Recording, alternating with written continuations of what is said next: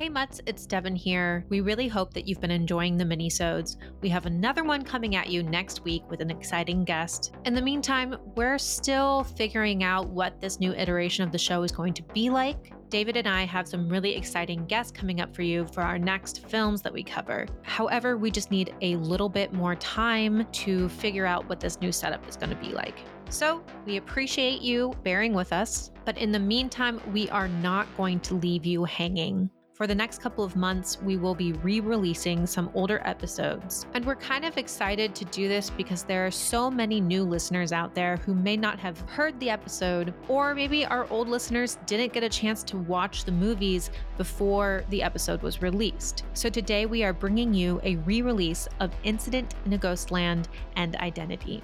We thought this one was relevant because we recently touched on Insidious 2 in our review of Insidious the Red Door. And in Insidious 2, there is I'm going to say trans character that is presented. And it's a complicated character. And we cover the representation of trans characters in horror pretty heavily in this episode. We also thought this was timely because it's paired with Identity, directed by James Mangold. And if you didn't know, James Mangold recently directed Indiana Jones: The Dial of Destiny.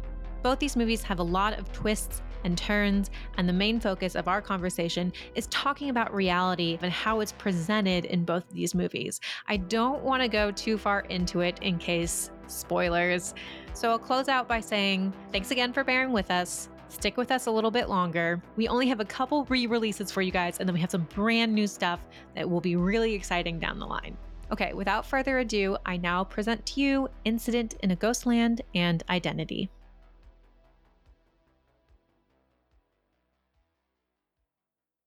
Before we begin, we wanted to mention that this episode contains conversations about suicide and sexual assault. Please take care when listening.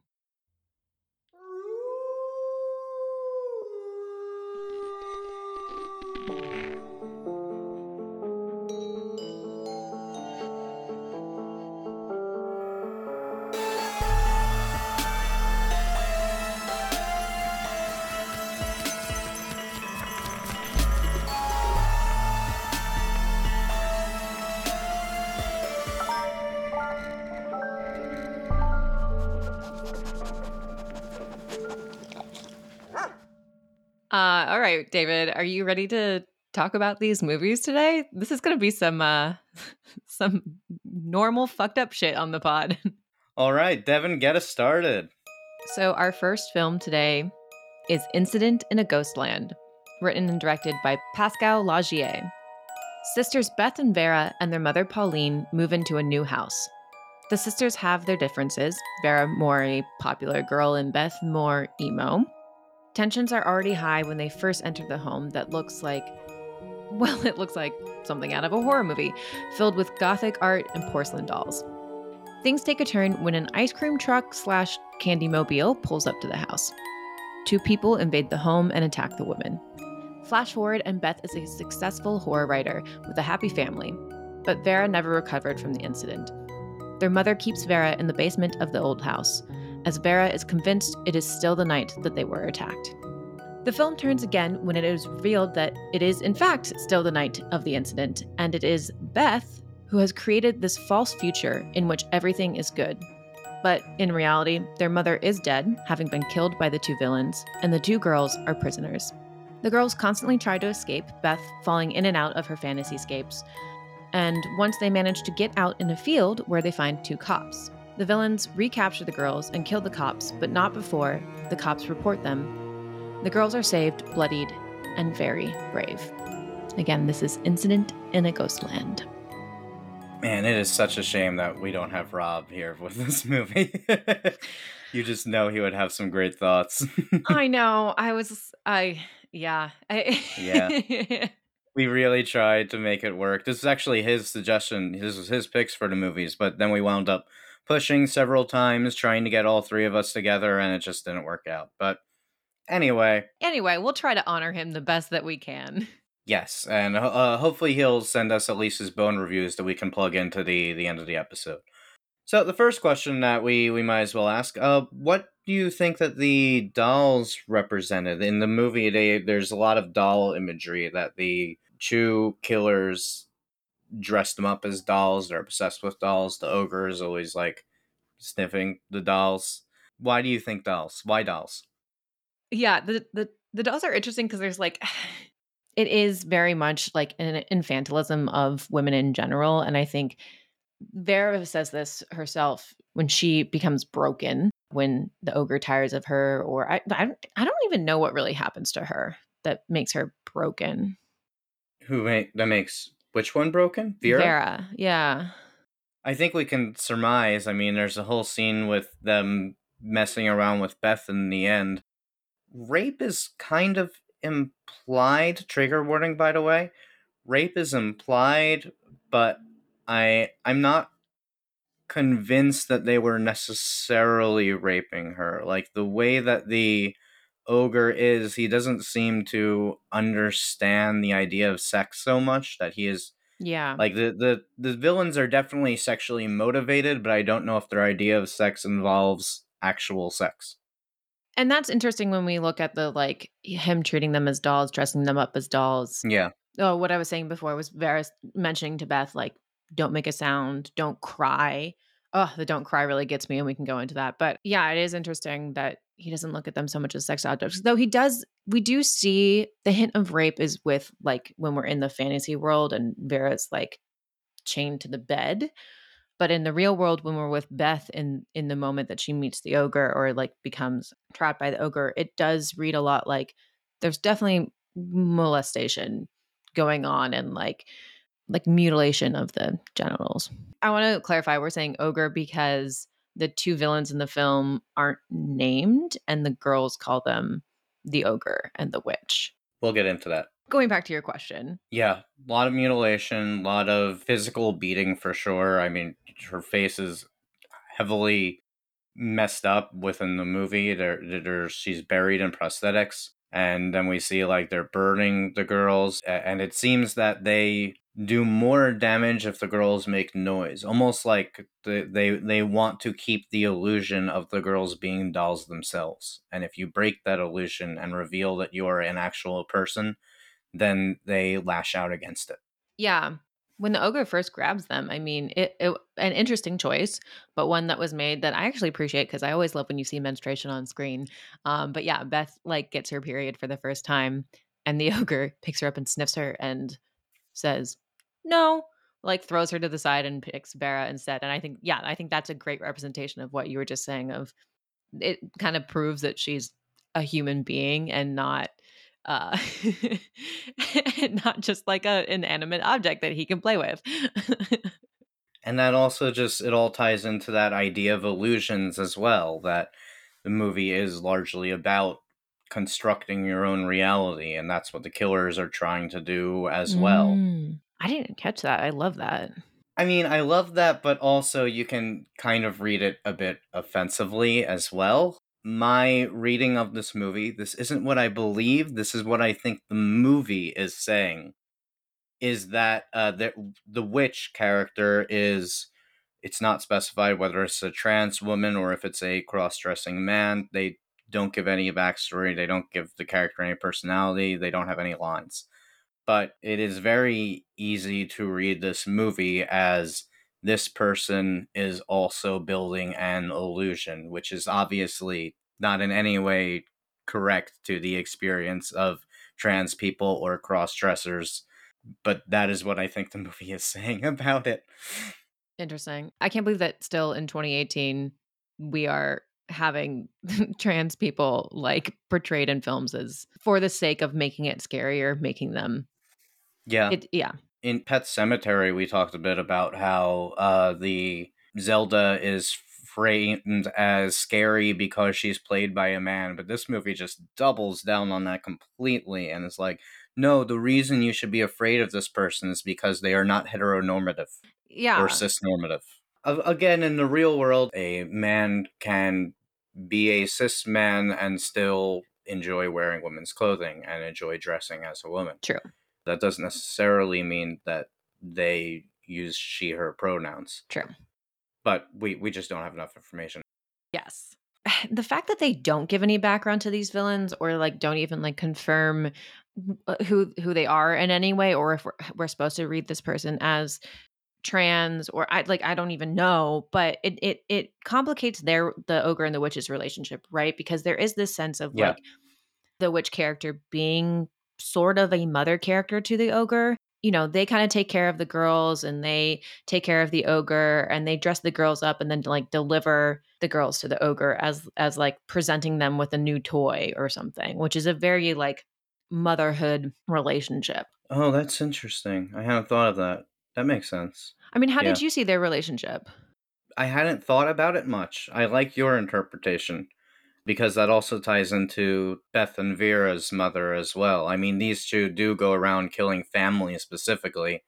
They kill the mothers and play with the daughters, which I guess is, I mean, they don't seem to ever actually kill the daughters. I don't, which doesn't really make any sense. But anyway, Looking at the bigger picture too, it's more so a comment on the female gender as a whole and women as a whole, more so than yes. it comments on masculinity or the male gender.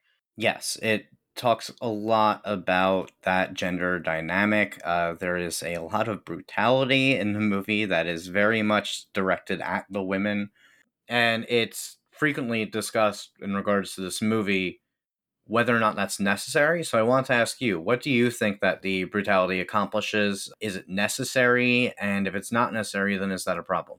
Yeah, yeah. I mean, it is pretty brutal. And I think one part of the answer would be I do think it's necessary in order to place us in Beth's world a little bit more so and just understand what she's gone through and what her and her sister are going through and like try to understand why she would break so suddenly. We're presented with her of being this very put together, mature young girl to suddenly, you know, shut down and disassociate and create this fantasy world. Like that's a hard thing for audiences to reach for, I think.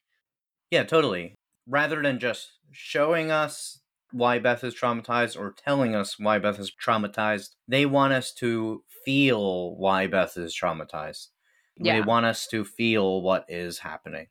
I think it does another thing as well. Like for Vera, before we know that this world is I'm saying fantasy world, but a fantasy world of Beth essentially. Before we know that, you know, we're shown Vera as this woman who grew up and like can't escape that night. Like we see her as this as totally broken. And I think in order to believe that, we have to see the brutality as well. And I think like ultimately that helps us feed into that twist a little bit. I actually kind of disagree because Ooh. the movie isn't brutal until later. Like I don't think it's that brutal in the beginning. We see the mom getting killed but not really, but yes really in the beginning. But other than that, like all the really horrifying stuff comes in the final act. And You're right.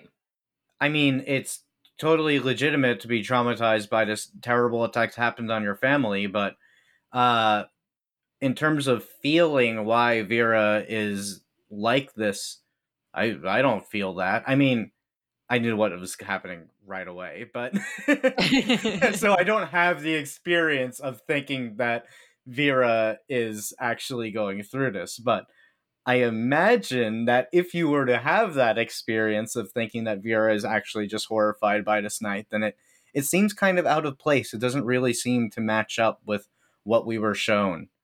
You're right. You're right. This is the problem of having seen this movie a month ago and recording later on. Because yeah, no, I agree. I remember sitting down and watching Vera in that point, and I think it does the opposite of what I was saying with Beth of like basically showing Vera being the problematic crazy girl. Yeah, definitely. It, Yeah. it very, very much does. She's very much the what's her name from Jane Eyre? Jane? No, I don't know. No, Mrs. Rochester or whatever, the husband's first wife, who he keeps locked in the attic because she's too crazy. Oh, she's one of those disappointment wives. Yeah, I haven't read that book in fucking forever. But you said that you knew that this was a fantasy world.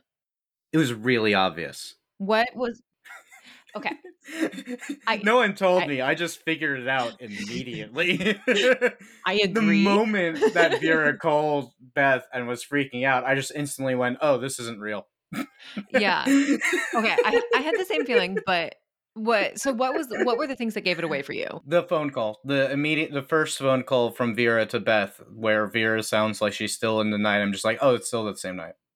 Ah, And that was just immediate, and then I never had any question past that point. I that's never funny. So you're doubted just after like that. It just literally within 2 minutes of presenting this flash forward, I was just like, oh, this isn't real. did you think it was gonna go back to the night though, or did you think that we were gonna stay in like Yeah, this? because it was Yeah. still the same night.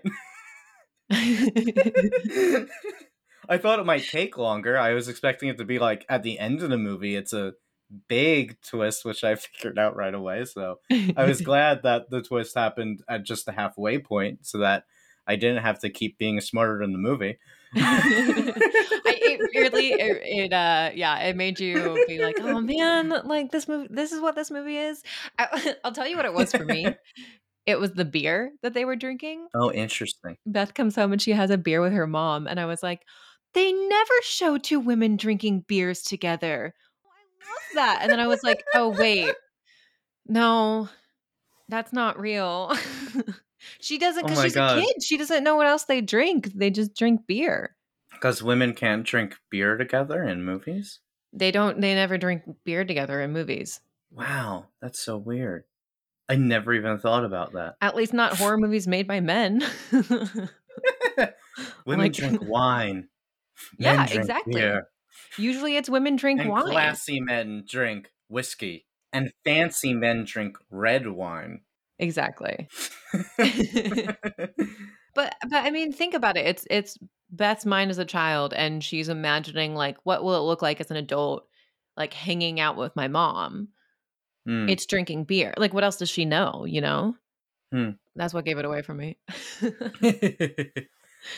Yeah, but to go back to the brutality question, with all this in mind, I don't think the brutality is necessary to tell the rest of the story. I think that the rest of the story is there to support the brutality. Yeah, have you seen the director's other movies? I haven't. Martyrs, yes, I saw Martyrs some You time saw ago. Martyrs. Okay. Yeah, I've heard it's good. I want to watch it at some point. it is brutal, but in a different way. It sounds like it's more brutal than this one. Yeah, I think there's a level of like, I don't want to be mean towards this movie. To be clear, I Oh, I and don't either. And I'm saying that I think that the brutality is not a means but an ends in itself. I don't think that's a problem necessarily. I think that its treatment of trans characters and intellectually disabled characters is extremely problematic, but I don't think that just being a brutal movie is a bad thing. I don't have a problem with the fact that, oh, this is vicious and torture porn or whatever. I love torture porn. Torture porn's great. oh my god. I mean, yeah, I'm a Rob Zombie fan, so I'm not. I know. No, I agree, and I mean, like, there is a and I wanna talk about this later when we talk about the 2 movies as well, but this movie is saying something with a love for horror fiction, with Beth being a horror writer, and I think there is a level of loving horror for the escapism or the understanding of the real terrors that happen in the world. I mean, this is like the basis of our whole Yes. podcast. And I think these things happen. Like maybe people don't ride around in an ice cream truck full of candy and like dress girls up as dolls, but they do, you know, genital mutilation and they do molest little girl. Like those things that happens. Yeah, I mean the basic idea of the movie isn't that far off from something that would totally really happen. Yeah, there are definitely men in the world who drive around in ice cream trucks and then abduct young women and girls and torture them. That definitely happens, and it's horrifying and terrible. There is a theory that I want to put forth. Okay. It was one that I read when I was reading reviews and doing some research. And it's that, in fact, the whole entire movie is not real. And that I'm not exactly sure whose imagination it is or whose disassociation it is. It's Pascal Augier's imagination. He's a character that's never presented at all. It's true. The entire movie is just a movie. Sorry.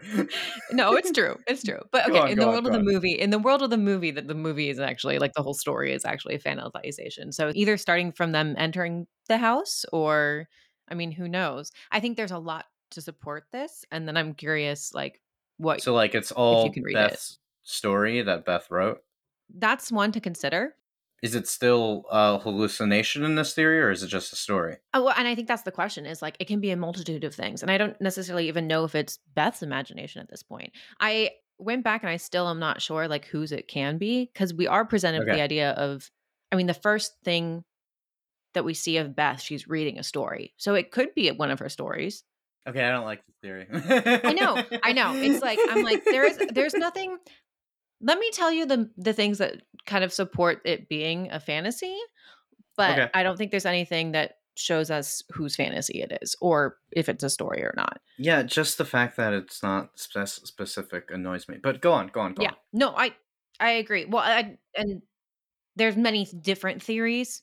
That's why I'm not saying anything specific because there's a lot of theories. Theory number 1, the house is so fucking insane.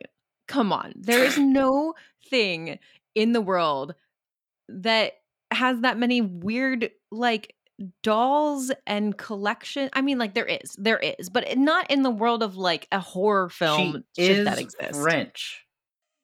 I think she's Quebecois. But the aunt, we get nothing about the aunt. We have to like, we don't get any backstory. We get her name. So we're automatically like imagining who this aunt could have possibly been. In one way, then it could be Beth knowing that they're moving to the aunt's house and imagining what she wants the aunt's house to be. There is like, who dreams up a ice cream truck full of candy? Like, come on, that's got to be from a child's brain, right? Eh.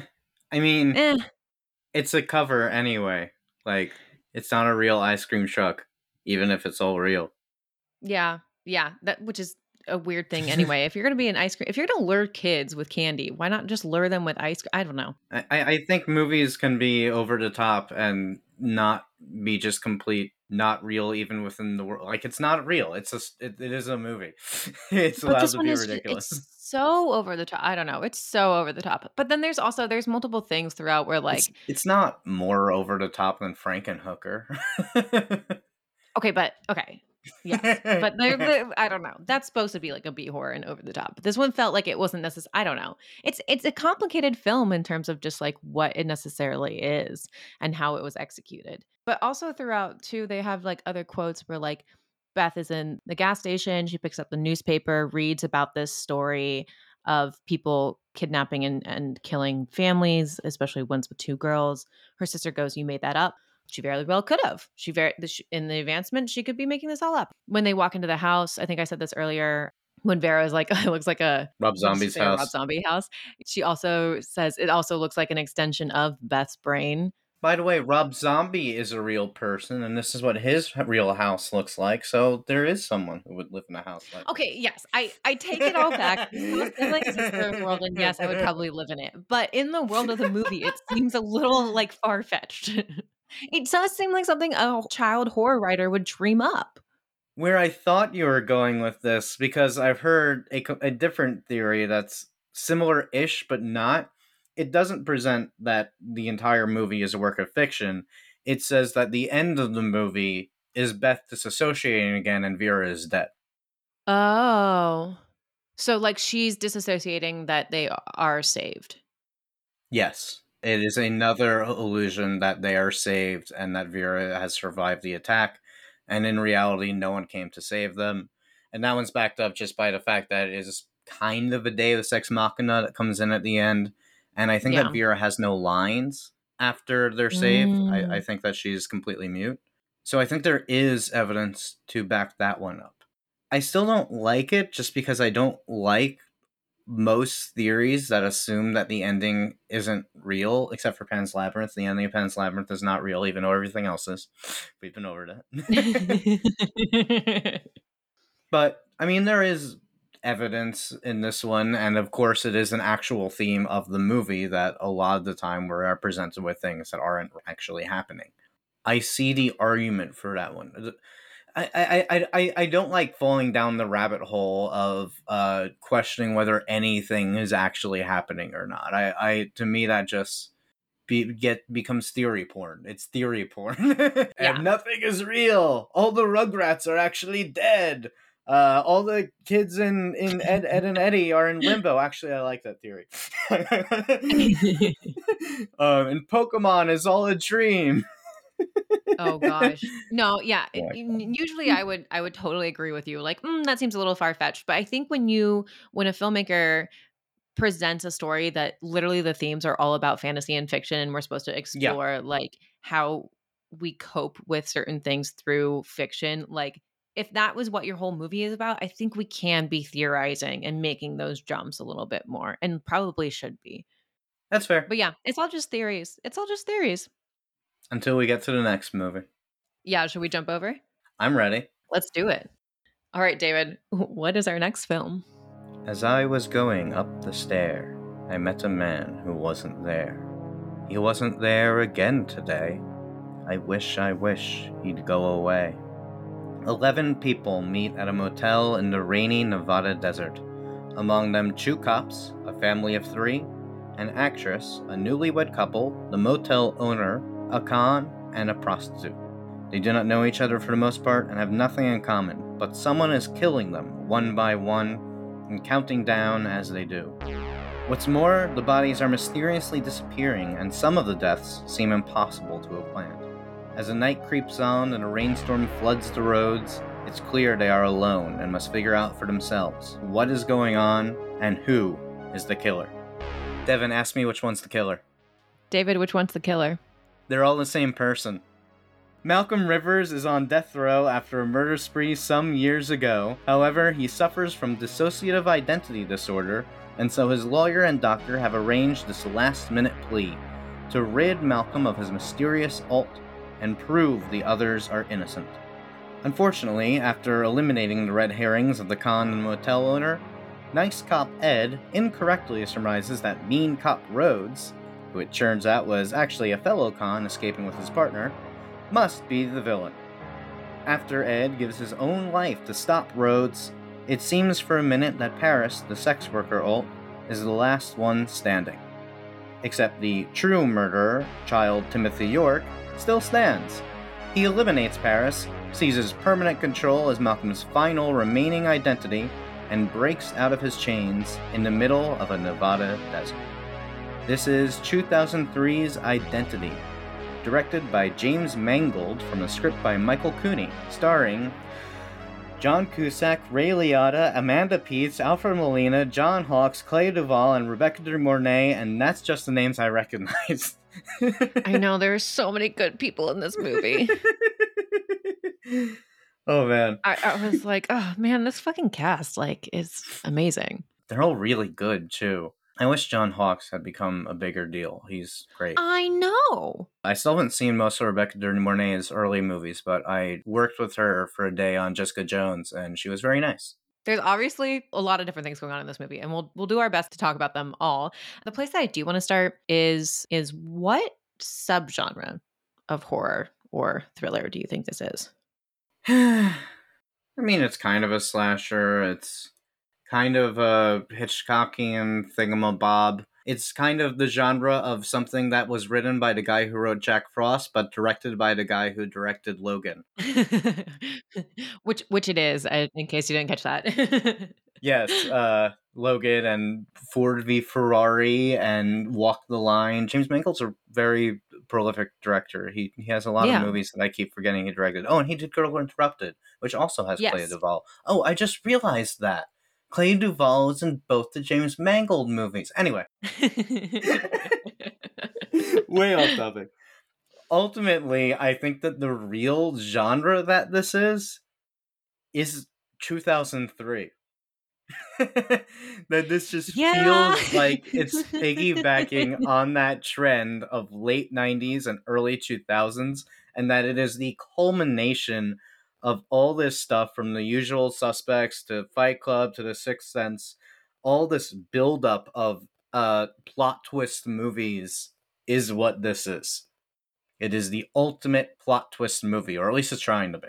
Oh, interesting, interesting. So you think like the whole basis is built for the plot twist? You've seen Adaptation, right? Oh, it's one of my top 5. So for those who don't know, Adaptation is this movie that came out in 2001. It's not horror in any way. It's about a writer, Charlie Kaufman, who is a real writer and the actual writer of this movie. He wrote himself into his own movie. In the film, he gives himself a twin brother who isn't real in real life, but he is in the movie, named Donald Kaufman, and he decides that he wants to become a writer too. And the movie he pitches that he's writing is a cop is chasing a killer who has kidnapped a girl, and then it turns out that all three of them are the same person, and he calls it Three. And this is supposed to be funny. Like, it's the most ridiculous, generic, cliched, trope filled plot that you could possibly think of. But then when he starts pitching it, it does really well. People read the script and they're like, Charlie, your brother is a brilliant writer. You should ask him for advice. And I think the actual quote in that movie is the only thing that is more overused in film is dissociative identity disorder. I think he like actually says like this is literally the most overused and cliche trope you could think of. Well, it almost feels like they saw Adaptation and said, oh, that's a great idea for a movie. Let's make that. All right, I'm getting David to read. I'm getting David to read. Gotcha. Which is, I love that it's a real movie now. Okay, I think under normal circumstances, I would agree with you. I think DID is like I hate it so much because it is an overused trope when they say, "Oh, the twist is that they're all the same person." But I don't think I don't think the twist in this movie is that it is the same person. I think they say that pretty fucking early on.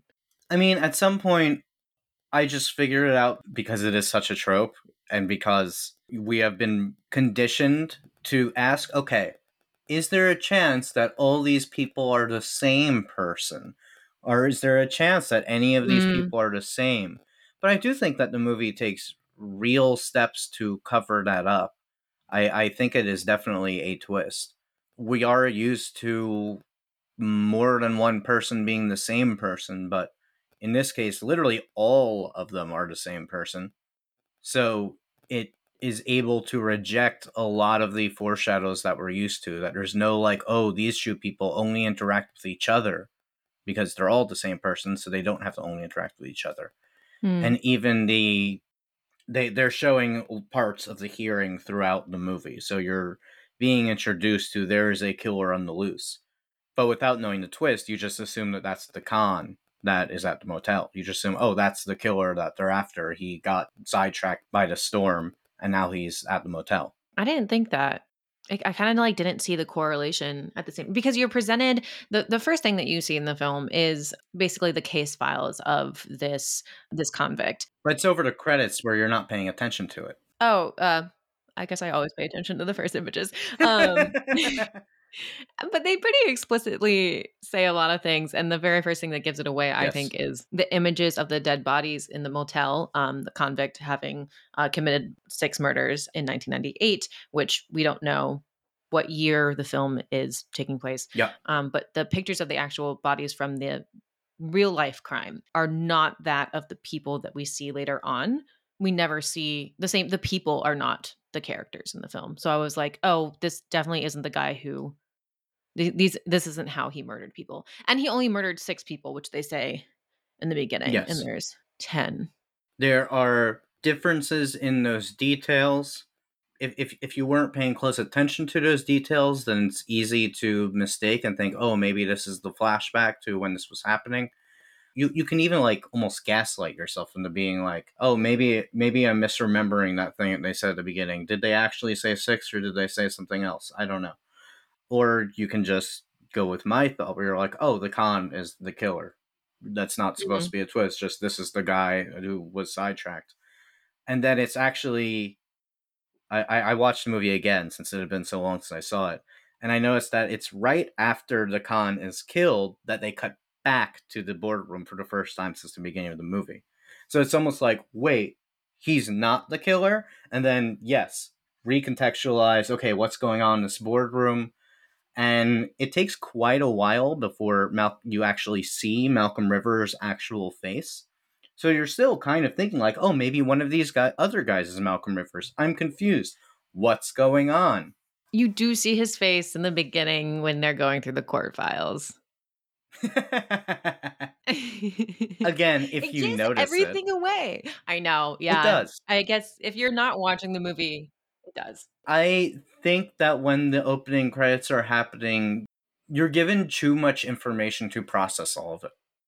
Fair. Most of the time, credits are a prelude, and we're not expecting it to give away the entire twist of the movie in the opening credits.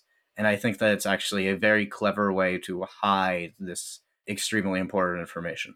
But that's why I think that this movie isn't necessarily built up for the twist. And where a lot of DID movies like are built for that twist. I think there's a lot that goes on in this movie that doesn't necessarily have to do with the surprise that they're all the same person. Because this movie has so many subgenres, because it is not just a whodunit in terms of like, oh, whodunit, they the same person. It's no, which personality. Yeah. It's loosely based on an Agatha Christie novel as well. Oh, really? Yes. There's a part where Clea Duvall is like, hey, you guys know that Agatha Christie book? Maybe that's what this is. I do want to explore the choice of using DID. You and I are not experts in this field. No. We can assume because it's 2003. I think DSM literally was just changed to making it DID instead of multiple personality disorder. So I think it's like around this time that people are starting to like explore this mental illness a little bit more. So still like we can assume the filmmakers probably don't have great knowledge so far or represent it very well. It is an art piece. I do want to ask you who you think or what you think these characters that Malcolm creates, these all the other personalities that he creates, what they represent either to him or to the filmmakers. Well, to the filmmakers, I think that it's very intentionally leaning on different character tropes that none of them feel like real people necessarily. Like Rebecca De Mornay plays this actor, but she's like super ultimate diva. She very much feels like a caricature and not like a real person. It's annoying before you find out what's actually going on. Yeah. Amanda Peets very much plays the prostitute with a heart of gold trope. But in terms of Malcolm, I'm not sure what all of them represent, but Amanda Peets is the one who I think is most interesting because also in that opening credits, it's established that his mother was a sex worker who was murdered at a motel. And he was left there and brought into foster care. We don't know exactly which trauma sparked his dissociative identity disorder, but I believe it is established in the DSM, and they do acknowledge it in the movie as well, that this is caused by an extreme trauma in childhood. So that might have been in a foster care, or it might have been that his mother was abusive. In any case, I think it's clear that Paris is more of a caricature and not meant to feel like a real person. So the way that I see her is that this is what Malcolm wishes his mother was like. This is his idea of sort of trying to reconcile. This is his fantasy of his mother. And then Larry, the motel owner, who immediately just assumes that Paris is a sex worker for no particular reason whatsoever and is then extremely Yeah, that's hostile fun. through her through most of the movie. To me, he is like Malcolm's hatred of his mother. Hmm. Then you even get a sort of reconciliation to some extent when he sees what she's really like. They sort of become friends. And it feels again like Malcolm is acting out this fantasy of getting to know his mother better, realizing she wasn't that bad of a person. Maybe. And obviously, Timothy is representative of Malcolm's child who was left behind. Right. For the most part, I totally agree. The characterizations is interesting because I think if we're looking at this, I agree that Malcolm fractured when he was young. And at that age, I think all we really know of people are these characterizations of who they are. And so I like the idea that, like, I mean, film is media, and how else do we get these other characters in life but through media? So maybe like this child of Malcolm is creating, this actors from what he's seen them to be on TV, which would be a characterization. It was probably actually Rebecca De Mornay. Oh, I love that. Yeah. Yeah. But yeah, I totally agree that like I think all the women represent some form of his mother and the men either some form of like who he wanted to be, who he wanted his dad to be, who he is, who he Hmm. thought he could be, who Which he one do you think is feared the dad? he could be. I don't think any of them are necessarily the dad. Okay. I mean, George is a father. I do think that George is a representation of who his father, like an ideal father, is. It's weird that so many of them are related to each other. What do you mean? I could be wrong. I don't think it's common for alters to be related. Like, oh, these two alters are married. Like, that's what? Mm. Why do you think that that decision was made in the movie, and what do you think that that represents? I think he does explore relationships with either his father or his mother. I mean, how you were saying with John Hawk's character of showing his anger towards his mother, I think he does say a lot of like how society, how men, and how he himself, Malcolm, view women. He's exploring these ideas of seeing women as sex workers, seeing women as mothers through Alice's characters, seeing women as, you know, young women who are scared through Clea Duvall's character. It's like the process of humanizing your parents, you know, of like Yeah. figuring out like, oh wait, they're people too. Trying to humanize them in the way of like understanding them also of like he very clearly has an issue with his mom being a sex worker, but these characters kind of represent the way of how he's working through that feeling. Yeah. Ed, John Cusack's character, who's really the protagonist of the film, doesn't have any issue with Paris being a sex worker. He is completely respectful toward her. So it's almost like this is the more sensitive side of him. He is the most empathetic one of all of them. And we see him being kind of the leading altar. It is common to have an altar who is like the head altar, I guess. I don't know what the term is there, but one who's a little more aware, allowing themselves to come through a little bit longer or more often, which the only person that we see come through presenting identity in Malcolm is John Cusack's character. So while we're on this topic of dissociation and dissociative identity disorder and mental illness, how do you think that all of this ties back into Ghostland? I'm not sure if Beth is actually suffering from dissociative identity disorder. I don't think she is. I think she's just having a dissociative episode. Yeah, I don't think that she is. Yeah. I don't want to diagnose her. I don't think that the Yeah. movie is psychologically accurate regardless. So, But in a way, she does create these characters. I mean, she creates a future self, which I see as like an idealized future self. very much. And Malcolm, I'm sure one of those alters has to be like, if not an idealized version of his dad, if not an idealized version of his mom, maybe an idealized version of himself somewhere in there as well. Probably John Cusack. It's probably John Cusack, but he's not ideal In what way? What flaws specifically are you looking at?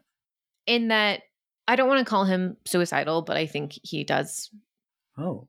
He is he is depressed. He talks about the moment that he goes up to the jumper and she asks him, you know, what else is there to live for? And he's like, I couldn't give her an honest answer. And I think that shows Hmm. a dissatisfaction with the world. And I think a person normally wouldn't idealize, like their ideal self wouldn't be someone who doesn't see the world as a good place to live. That's fair.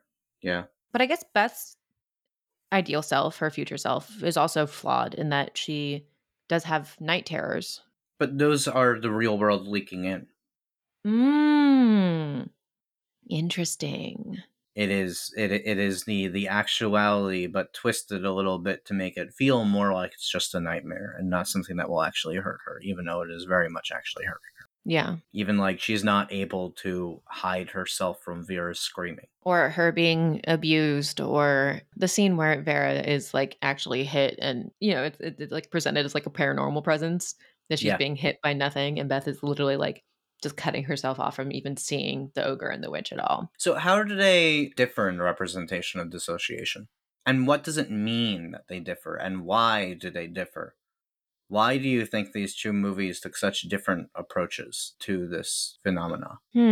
It's interesting, you know, Ghostland's from Beth's point of view, but in a way, it's also Malcolm's point of view identity. And I don't know necessarily if are we meant to sympathize with Malcolm? because we sympathize with some of his alters? I think so. I mean, I think Yeah. that identity shows us that the alters are literally different people. They're all played by different actors. And when Ed is controlling Malcolm's body, we literally see Malcolm as Ed. That John Cusack plays Malcolm in the chair for a minute before seeing his reflection and seeing what he really looks like and just freaking out Hmm. because you would if you thought you looked like something different. I mean, in a way, too, beyond just like the characters themselves, I think these movies are saying a lot about the stories that we tell ourselves and the importance of the stories we tell ourselves, or not the importance, but rather the power. Yes, in both cases, they are creating stories using these common tropes in order to hide themselves or shield themselves from the horrors of the real world. Yeah, exactly. And in Beth's case, it's the actual horrors that are going on to her that are really fucking brutal and awful. And in Malcolm's case, it's this childhood that we can assume was not a great one with the abuse and the death that he's seen. But also, in the case of identity, this specific scenario where all the alters meet is brought about by Alfred Molina's doctor character. Somehow he literally triggers this. It doesn't make any sense. Where all the alters meet for the first time so they can figure out which one's the killer.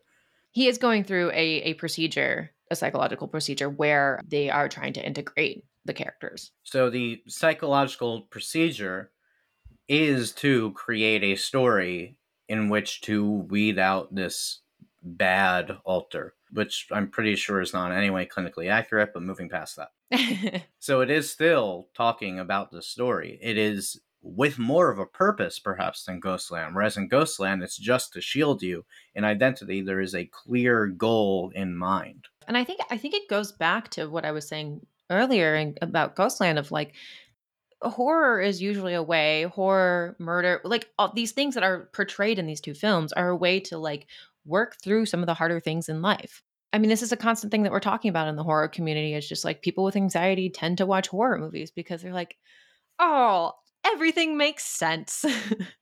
We had a whole episode that came out around Halloween on Wes Craven's New Nightmare and John Carpenter's In the Mouth of Madness, where we were talking about exactly this. And for some reason, that episode didn't do that well, but you guys should all listen to it because it was great. And those are good movies. Those are great movies, yeah. Yeah. And in that, we were also talking about how, like, Wes Craven's entire philosophy of horror was that this is a way of approaching these terrifying things in the real world in a safe environment. In these movies, the characters are doing the same thing, but they're doing it not through movies, but in their heads.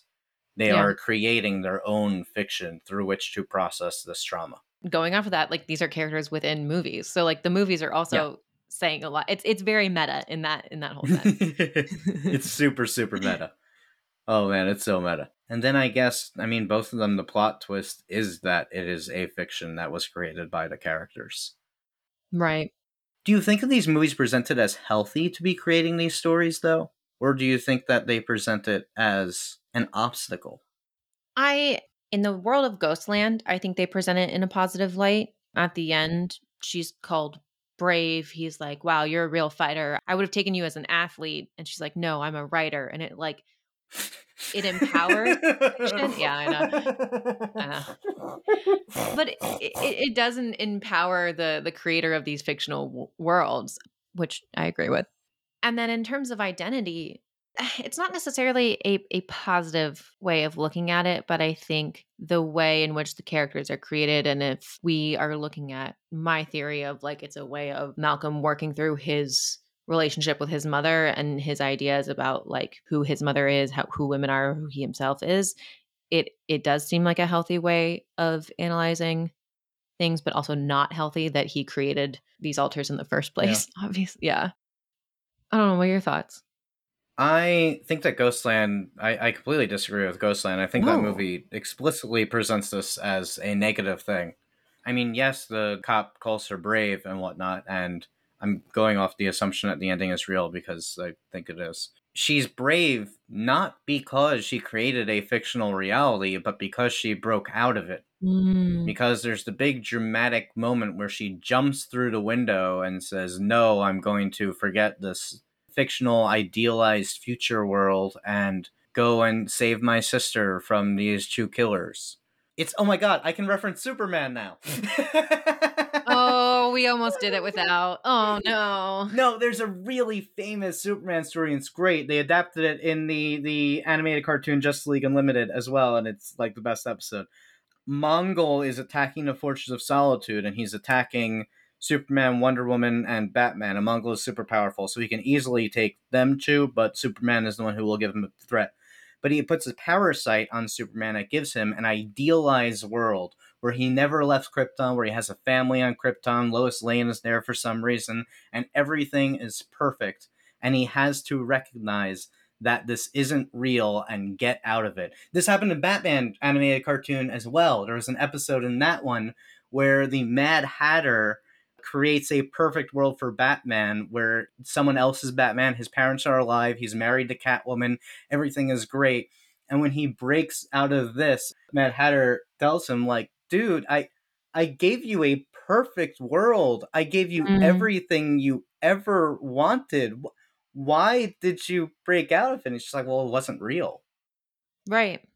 And I think Ghostland especially, I think, is saying something similar, that, but this isn't real, and we need to confront reality. It's saying that you can't hide from the real world. Even in her fictional, Mm. idealized utopia, the real world was still leaking in. She was still having nightmares. Her sister was still in danger and in trouble. She still had to drink beer. Identity. I mean, an identity, the story is created in a way that will hopefully save his life. But you could also argue, again, mental illness doesn't actually make people into killers, but in the context of the movie, it is presented that his murderous ult was created by these stories. So it's still not necessarily a healthy way of coping, even an identity.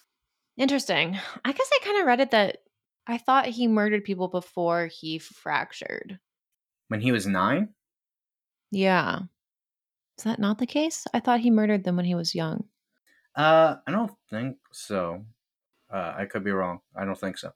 I like those reads. I like those reads. And I think the whole point of both of movies is to like have discussions like these about, yeah, whether or not an idealized fantasy or fiction is better than reality, or is reality better, or it doesn't matter if reality is better because it's reality. It's that one character in the Matrix who betrays them because he wants to go back into the Matrix. Yes, exactly. Well, you guys can let us know what you think. Do you think these movies are arguing that using stories as a way of coping is healthy, or do you think that they're arguing it's unhealthy, or more likely is it probably just some middle ground between the two where there's an extent to which it's good? Tweet at us. I'm curious what your guys' thoughts. So now moving on to Rob's favorite part of the show, the bone reviews section, where we rate both movies on a scale of 1 to 4 bones, with half bones in between. Devin, what do you think of Ghostland? Yeah, starting off with Ghostland. I really didn't like this movie. It was so, and if you couldn't tell from the way I was talking about it, it was just really hard to get through. I think it had too much going on and everything felt not everything, like nothing felt real, and therefore I didn't feel grounded in any sense. And I was kind of just Mhm. like trying to figure out where I was in the world of the film and who I was relating to. A brave execution.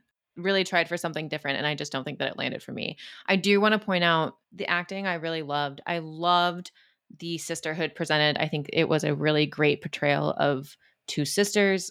You have them fighting, you have them loving each other, you have them supporting each other and helping each other. I loved that. I did like the familial mother-daughter relationship as well. That was really cool. The production design was dope, Hell even yeah. though, like, none of it really made sense in the real world, but, like, I don't care. That house was amazing. Her office was amazing.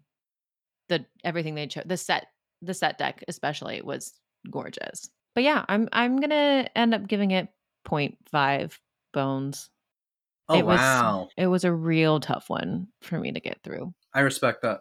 Okay. I respect that a lot. Well, then I'm curious what yours is. What did you think of Ghostland? I have really mixed thoughts on this movie. It's so well shot. the craft involved is excellent. Like you said, the production design, it makes absolutely no sense, but it's beautiful. The cinematography is fantastic. I love it when movies actually have black in their color grading.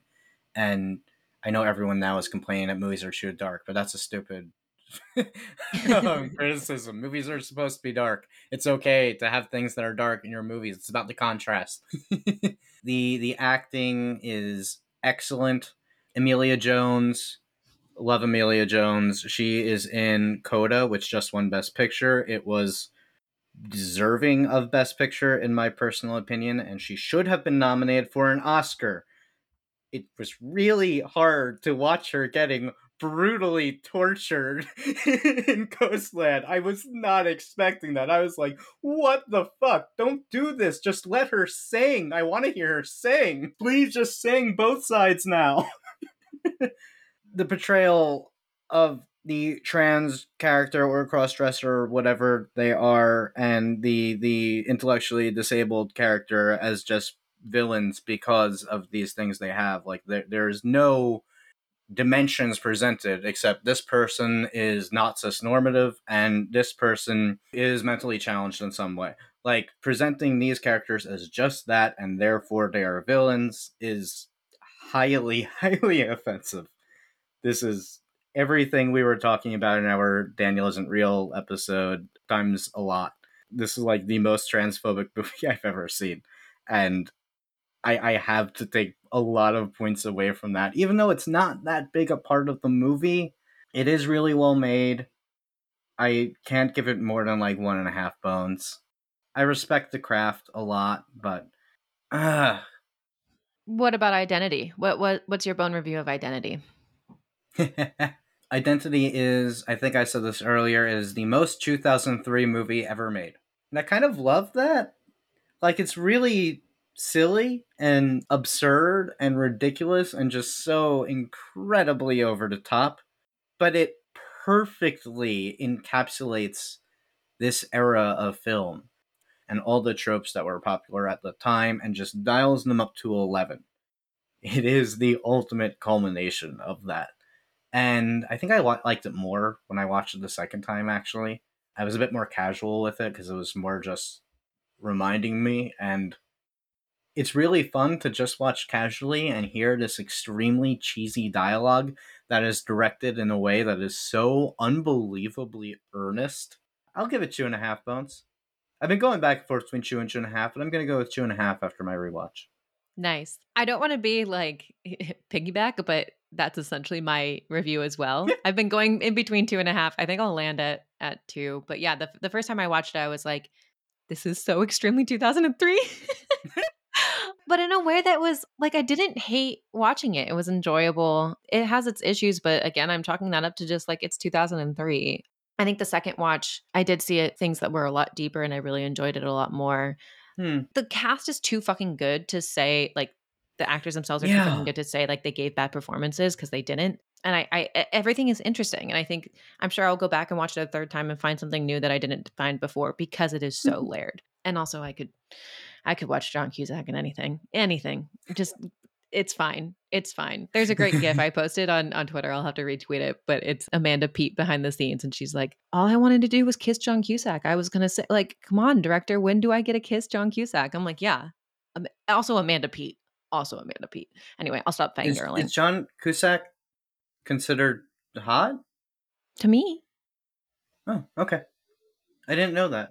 And Rob, what do you think? Oh, I can hear him. You can't hear him? What? Is that a voice in my head? Rob? Oh no. Was Rob real? Rob? Wait, are you telling me that there is no Rob?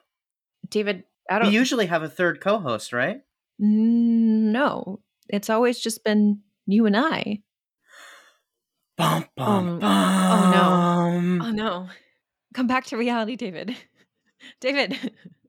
Tweet at us and let us know, did you guys see these plot twists coming? Especially the one where we find out that David has thought there was a third co-host this entire time. Till next time, mutts. See ya.